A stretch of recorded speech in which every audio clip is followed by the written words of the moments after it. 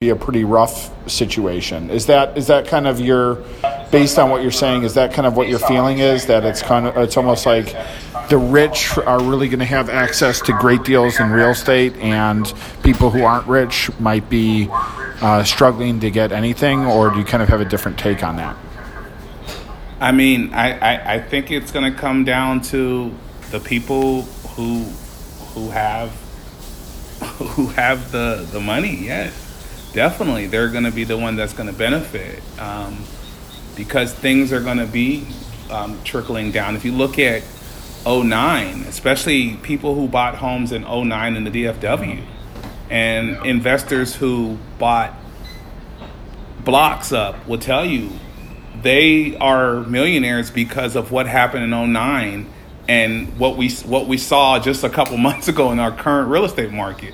I mean, we saw some areas where properties went up 30%, right, in the DFW in comparison to where they bought properties in '09, right, when we were just entering that other great recession. So you definitely are the individuals that are able to be buffered through this time period and is able to make it financially and keep their credit score, and the ones that have liquid, they're definitely going to be able to benefit from deals, to be able to come in and buy low and then cycle it through and then be able to sell high again.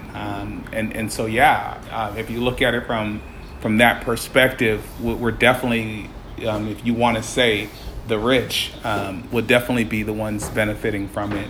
But the way I look at it, it's going to be the individuals who not just have the liquid, but also have the credit scores. And so it's those individuals that were able to ride this wave, so to speak, are going to be the ones that will be able to benefit if they position themselves. Because right now, it's about positioning and being proactive and really looking at the finances and seeing what can be trimmed down so you can sustain what's about to come, because no one knows what we're facing. I mean, every day you're getting mixed intel coming in, and so there's really no grasp on this situation, and so I think right now it's just being prepared and really trimming some of the things that we do, and some things are being trimmed because we can't go out anyways. So some of those things are being trimmed, but really looking at this situation and seeing how we can come out of it on top, and that's been kind of the saving grace for me, and kind of what I'm trying to share with people too, is position yourself right now. This can be, yes, it's a negative situation. We see this pandemic, the economy is not looking well, but if you can group or partner with people to see how you guys could maintain your finances, so when this thing does blow over, credit wise and liquid wise, you're able to now have a game plan on the real estate end and say, let's go after these units. We might take a risk with tenants, maybe if they don't pay for a couple months, but let's go after this, because we know this stuff is going to cycle. I mean, I've done research the last 2 weeks looking at the Great Depression, looking at the Spanish flu, the Black Plague, and just seeing how we rebuild back as a country. Yeah, it took time, but if you look at history, we have came back from these things. So it's just a matter of what is it going to look like? What are we going to look like as a country? Because that this reset button that we're seeing, we are going to look different as a country. And so now it's just trying to really research and see what are we going to look like moving forward by what history has shown us in the past. Based on I wish I'd been doing that. Reading about and knowing about the Spanish flu. I haven't done as much research as I'd like to right now. So what's something that you read that you're like, that's interesting, that happened because of that you think might happen to us? And maybe you've already mentioned it, but specifically in reading about the Spanish flu stuff, what's something that stuck out to you that you think is like, wow, that's an interesting thing that happened to us there. This might happen, now. So looking at the time, the Spanish flu was 1919. We know what America looked like in the Roaring '20s. So we kind of had a great time period. Then we went to the recession. The Great Depression in '29. And so just looking at there was a time period where there were still some industries that individuals came together and were able to build different industries. And so just really seeing how people came together and were innovative to still keep things going.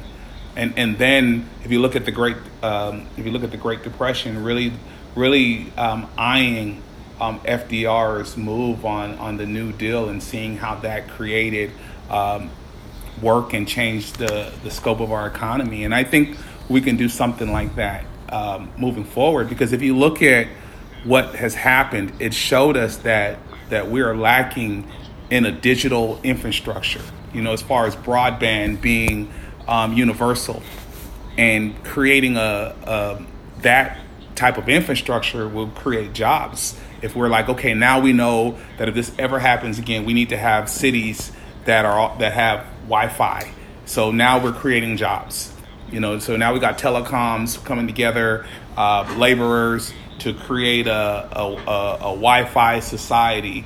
So if something like this does happen again, we have people looking at an infrastructure so we can create a digital free society if we have to move to it. Not saying that I want this to be the only way to go, but if we kind of use that same model that was done in the New Deal, which the New Deal, if you look at that's where you started seeing the Conservation Corps, you started seeing work on infrastructure, just programs that were based on building the country. And then if you look at another quote unquote crisis time, we rebuilt after World War II. This is where you saw money put into the college systems, really looking at land grants and just seeing how the universities and the colleges took off in the 60s with our soldiers and the GI Bills.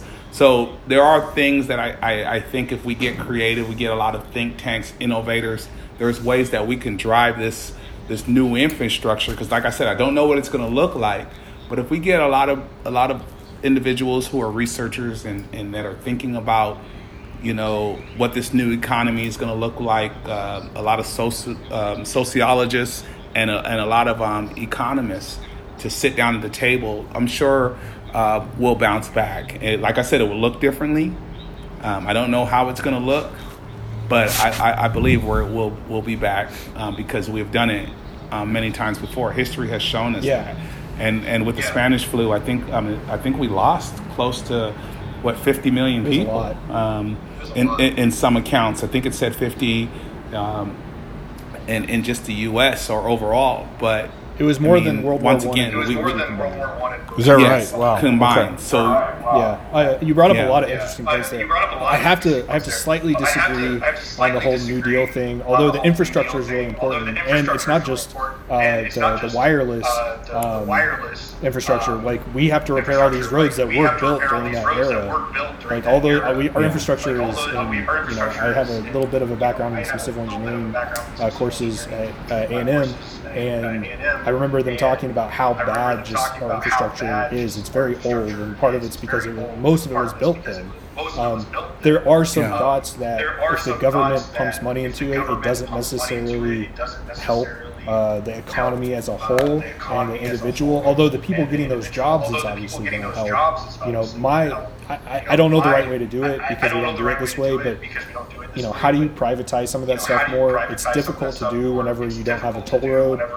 But I will say that the more privatized you can do things, the less the government is involved in the actual commerce and hiring of people, the general better it is. But this is just my economic perspective. I will say though, I 100% agree with all the other things you're bringing up, and I do want to get your perspective too. Like, I'll say, like, my Wi-Fi is fast enough, or my stuff's fast enough, but you you're a dean at a college, so you work a lot more closely with people that are coming in and the younger generation these days, and I guess they kind of live off their phones more.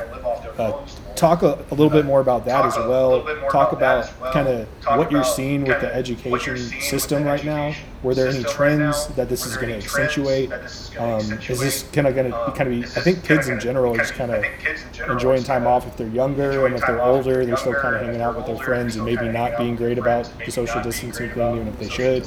But like, what are you seeing? What are you hearing? What are you thinking about all the stuff going on? And, yeah, I think I'll start with K through 12, and then I'll move up to higher ed, where I'm involved in both of those. And so in K through 12, what we are seeing, we're seeing a lot of parents who are not versed with technology. Okay.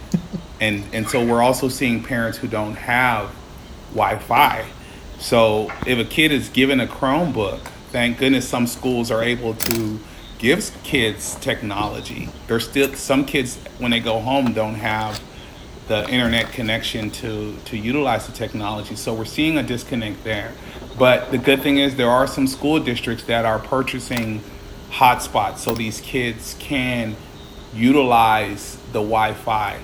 But not all school districts are created equal. So we know that there are some school districts that are not able to give kids Chromebooks, not able to give kids Wi-Fi. So we're relying on parents, and trust me, I wish we had parents be more responsible and step up. But the reality of it is that I worry with this time period with the achievement gap with students who are already behind. I worry that they're going to be behind even further due to this time, because we're losing instruction. We're losing time where students are on task, where at least there was some structure. And so to just look at that element and look at a certain group of students, I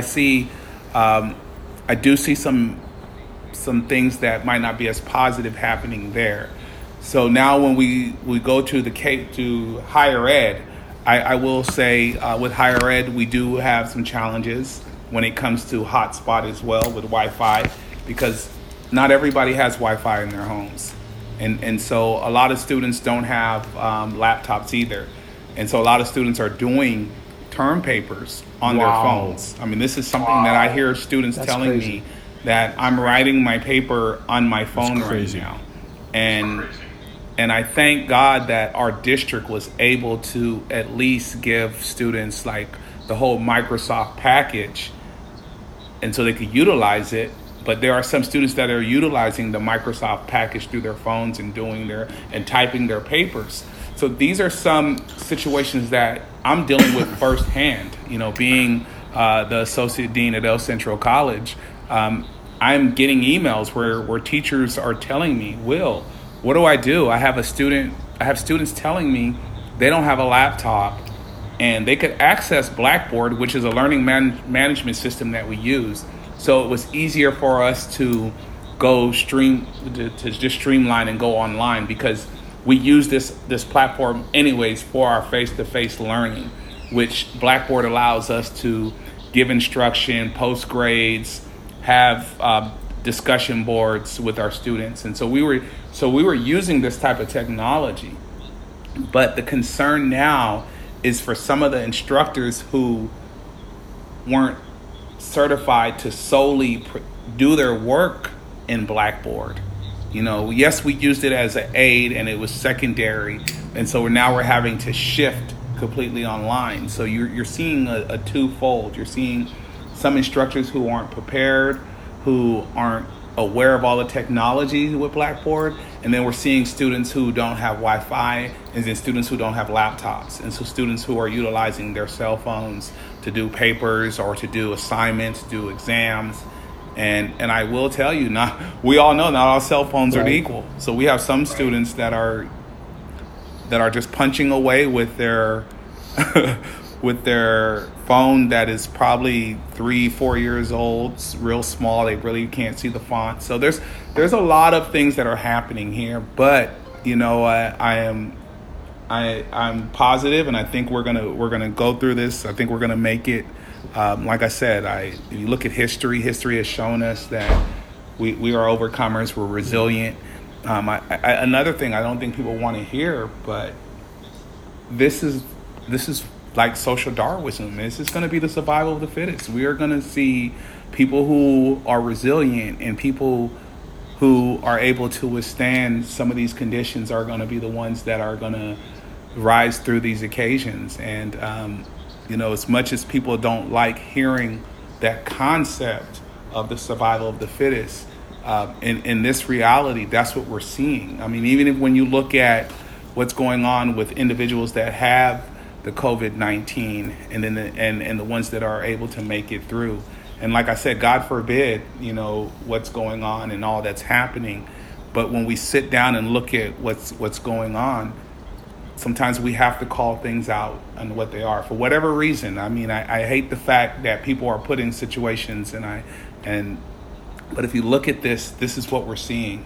And so I wish we had some solutions, and wish we could make some changes. And going back to what you were saying about government involvement, I am so against government involvement, but I will say we do need to have some input with the government. I don't agree with the way the stimulus package was presented this first time around, with just putting out money. I would have liked to see money with more Wi-Fi type related infrastructure type stuff. I wish I would have seen some language like that being put in here, with them saying, hey, we see what's going on. We see people are having to work from home. We can't assume that people are working from home, that everyone has Wi-Fi. I would have loved to have seen something in there to say, maybe we can work with AT&T, Verizon, some of these top telecom companies, and work on creating more Wi-Fi cities. I would have loved to have seen something like that in the bill. I mean, because now we're creating jobs. Yeah, I think a couple things. I mean, I think certainly, in some sense, this is, there's obviously an element of survival of the fittest, but I also think that this is a reflection of what is really at the core of any civilization right now, which is that when you do have people who are more physically vulnerable, civilization has to come through sometimes and step up for them, and that's what we're seeing, kind of a collective sacrifice for people who might be most vulnerable. But there's also it's also certainly true that I think a lot of people are kind of having trouble really confronting this, and some people are more privileged in many ways than others, but it is going to be very hard for people who fall 3 months back for whatever reason on this, to kind of get back. And one example is the students who might have already been a little bit borderline on discipline, and they're in a situation where they have bad habits for however long this lasts, 2 months, 3 months, whatever it may be. And I think that we're going to see these people falling behind. In terms of the stimulus package, my concern, $2.2 trillion, once you start dividing it up by, the number of households or the number of people in this country, it's a shockingly large number. And the more kind of those decisions are made federally rather than locally, the less I think they're going to be productive. I think that we have a lot of things that we need to do. For example, one thing that I'm very passionate about, and that I think is we're going to find out the hard way is more important than we realize, are, for example, kind of the Main Street businesses, the small local businesses of various types. And $2.2 trillion is not going to filter down in a way that's going to help most of these places. I think it can be leveraged if for a firm or for a city or for someone that's focused on that hyper local level. I think it can be leveraged, but otherwise, I think that when you have that much money, most of it's going to go to benefit people on the top, especially when it's not going directly to localities. It's just there's too much chance of corruption, unfortunately. So I hope I'm wrong, and I'm sure that some of it's going to go to good use, but it's a lot of money that was kind of thrown out. Yeah, I mean it's I think I figured out at one point it's someone can do the math for me, but I think I figured out at some point like 16,000 16,000 for every employed person or something. So like if you think of something like that, if you think of an employed couple, and that could be $30,000 going to that couple. Well, they don't. You might have hyperinflation, which you might get anyway from this, but they're not going to have problems paying their rent and their bills. So this is a tremendous amount of money, and it's one of the things that we wrote about at one point is. I wrote about this. I had an article called "The Fallacy of the $600 Hammer," which basically there's an apocryphal story. It's not true, but how they said the Pentagon was charging was getting charged $600 for a hammer. But if you look at waste that they actually admitted to over a 5-year period, it came out to like $800 per American. But once you throw out hundreds of billions of dollars, it's just an abstraction to people. So you see this right now where you see cities that will have their downtown revitalization will spend hundreds of millions or billions of dollars, and they don't actually give the local businesses the help that they need. That might have been 20,000, or maybe they could have done a facade program, or maybe they could have run a series of special events, but those things don't happen. And and because they didn't focus on that local level, they're gonna find out. Some places will find out the hard way that $10 million that they put into their downtown revitalization, or the $50 million, isn't as effective because they lost 6 of the 10 best businesses downtown because they didn't focus on that local level. Big money is can get so abstract, and it's not as good as thoughtfully spent local money and thinking about how do we spend all of the money that we have in a way that's likely to get return on investment, instead of how do we just pour money into the problem. So that brings it back to what Bill was talking about, right? That's a creative idea. I hadn't even thought about this is something, when you have $2 trillion and it's almost already earmarked for everything, and then you have ideas like that, I feel like it might have been. It's hard because everybody wanted it ASAP, but it's also like there's some other ideas that people could come up with. And do you have any other nuggets of knowledge? And also, I want to give you. Wait, do you have anything else? Because I don't know if I cut you off on that. No. I think it's good. It's a good discussion. I mean, I think the main thing or the main theme is preparation. Right. And really try to look at trends, look at past behaviors, past things in historical time, and then look at trends now and see what is going to be the need for the future. So we know that this disease, this virus is dealing with our respiratory. So maybe looking at things that are geared towards that. So now we're talking about maybe looking at more smog and emissions type, infrastructure jobs out here to work towards this stuff, because it's not going away. And so I think we're going to probably see more people focusing now, looking at respiratory issues and trying to see how we can even reduce it, or going in environments where where they have certain type of filters, just looking at different things. Because what I think is going to be the new norm is what I'm starting to see even at some of these stores, is that they're requiring you to wear a mask to come into a store.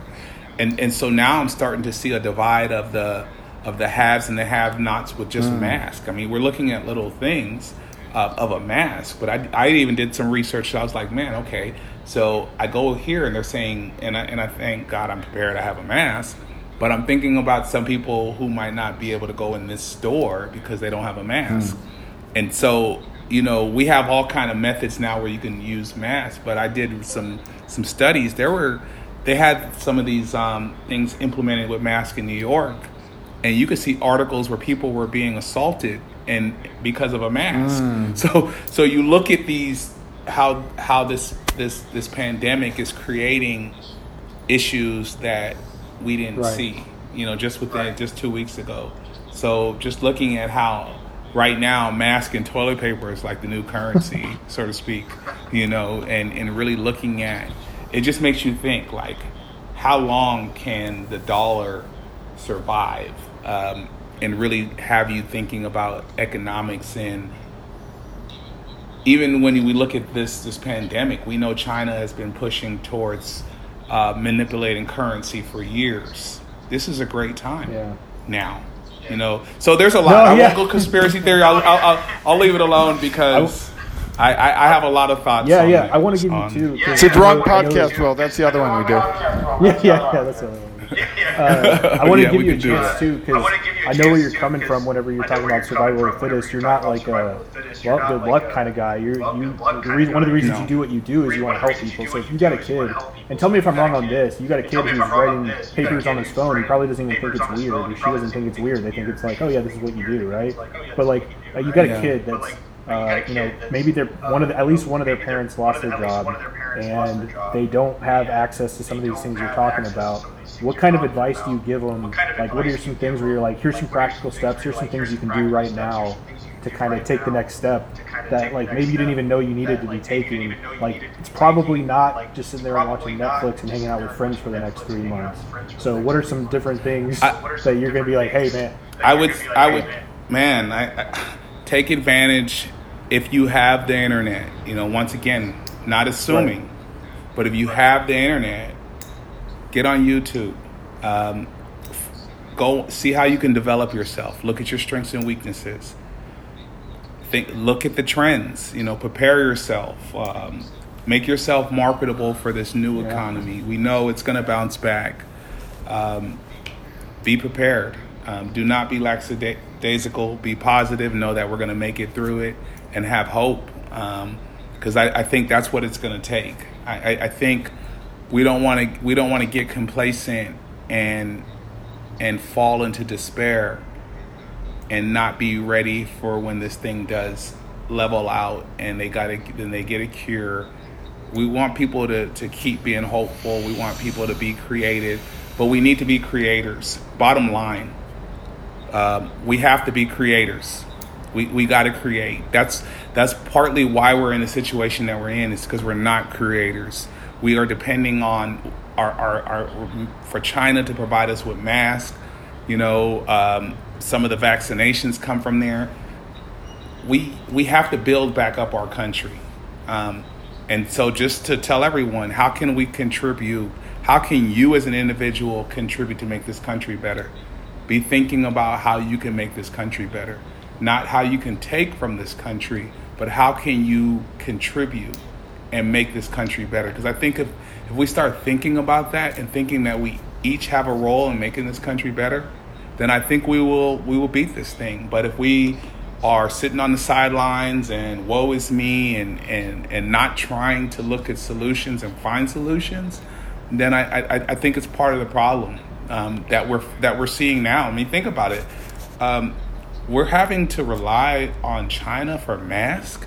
I mean, when I heard that, that just made me sick to my stomach. We're the United States. When I grew up, man, that's all I knew. It was like, hey, we're the U.S. We led in a lot of things, and the fact that a lot of our doctors are not even American. I don't have no problem. My family is born from another country. I'm an immigrant.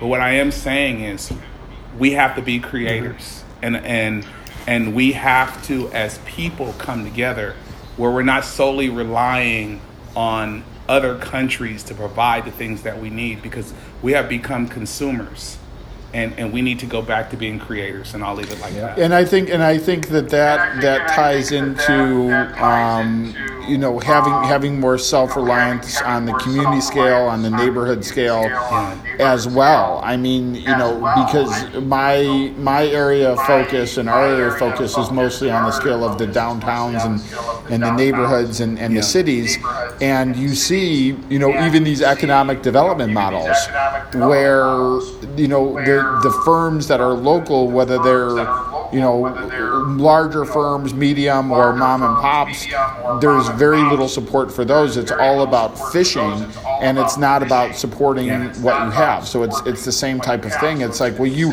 were willing to pay someone to come in and create jobs, but you weren't willing to go to the companies you already have and say, I don't know, can we help you set up a website? Can we help you with social media? Can we, what can we do for you to help you help yourself? And we're going to have to think that way more urgently than ever now. So, yeah. No, you bring up a good point, but I think that hits another topic, because at the end of the day, it comes back to doing these businesses responsibly and having integrity. Because the reason why we have sold out a lot of our resources and our goods to other countries is because the lack of integrity, and individuals or certain individuals were able to benefit financially from this, instead of looking at the big picture and saying, yes, I might not be able to bring Jim Blow in to do this job, who is a friend of mine, but let me more so think about this community in a whole. Instead of me thinking about moving this over here because I will save X amount of dollars in tax incentives, we need to start looking at generations. Like, what can we do to better the next generation? Because if we were thinking like that, we would not be in this situation, because our factories wouldn't be gone. We would be able to produce a mask. Who knows what we would be able to produce with some of the innovation, but we've lost that because we became more isolated with our thinking. And I'm all for the way our economics is structured in this country, but we have to be responsible, and we have to understand that we're all in this together. And if we're going to build this country, we have to look at going back to being having integrity and being responsible, but being creators. I like it. Yeah, I think we're a very creative country in many ways, and we're able to do things right now that other countries can't do. But there's no question that we've lost a lot of our ability to take care of ourselves. So I think that's all a good point. Okay, well, I think this has been a really good conversation. Anything else, Will, that you'd like to add, either about kind of generally about this country, or about kind of the real estate situation that we're facing and the development situation, and how it's changing, or how it's affected by, or maybe affected by the COVID-19 situation that we're facing now? I think the only thing I would add is, going back to, just research, looking at different sites to kind of triangulate and compare information that's coming in, not just being so reliant on one site, and really just try to look at trends and going back to preparation. And so that's about it. I mean, I don't really have anything else to share at this any point. Shameless plug that anything you want to share about yourself, or people you work with, or any of that stuff? Definitely. Shout out to all of the instructors at the college level, teachers at the K through 12 that are trying to get instructions to the young people, to the next generation, to the working parents that are taking classes and that are not used to being online. But just, stay focused, know that you can get through this. And then for anyone who has any more questions or anything, you can reach me at william2smith at yahoo.com, or William K. Smith at judgefight.com. And so, if I could help you with any real estate needs, or if I could advise you on taking classes at Dallas Community College, then that's how you can get me. Great. We'll probably link your contact in there. We might cut that and just put it as like a link to your page. But we're on Spotify now, man. So you're gonna be on Spotify in like not that long. So yeah. Excellent. I appreciate that. I mean, I appreciate I appreciate the invitation. But I definitely have some conspiracy theories that we could talk about offline. We're offline now. Yeah, we got your like final thing in there. So I'm not recording anymore. Not. I'm not recording anymore. But what's your conspiracy theory? Man, I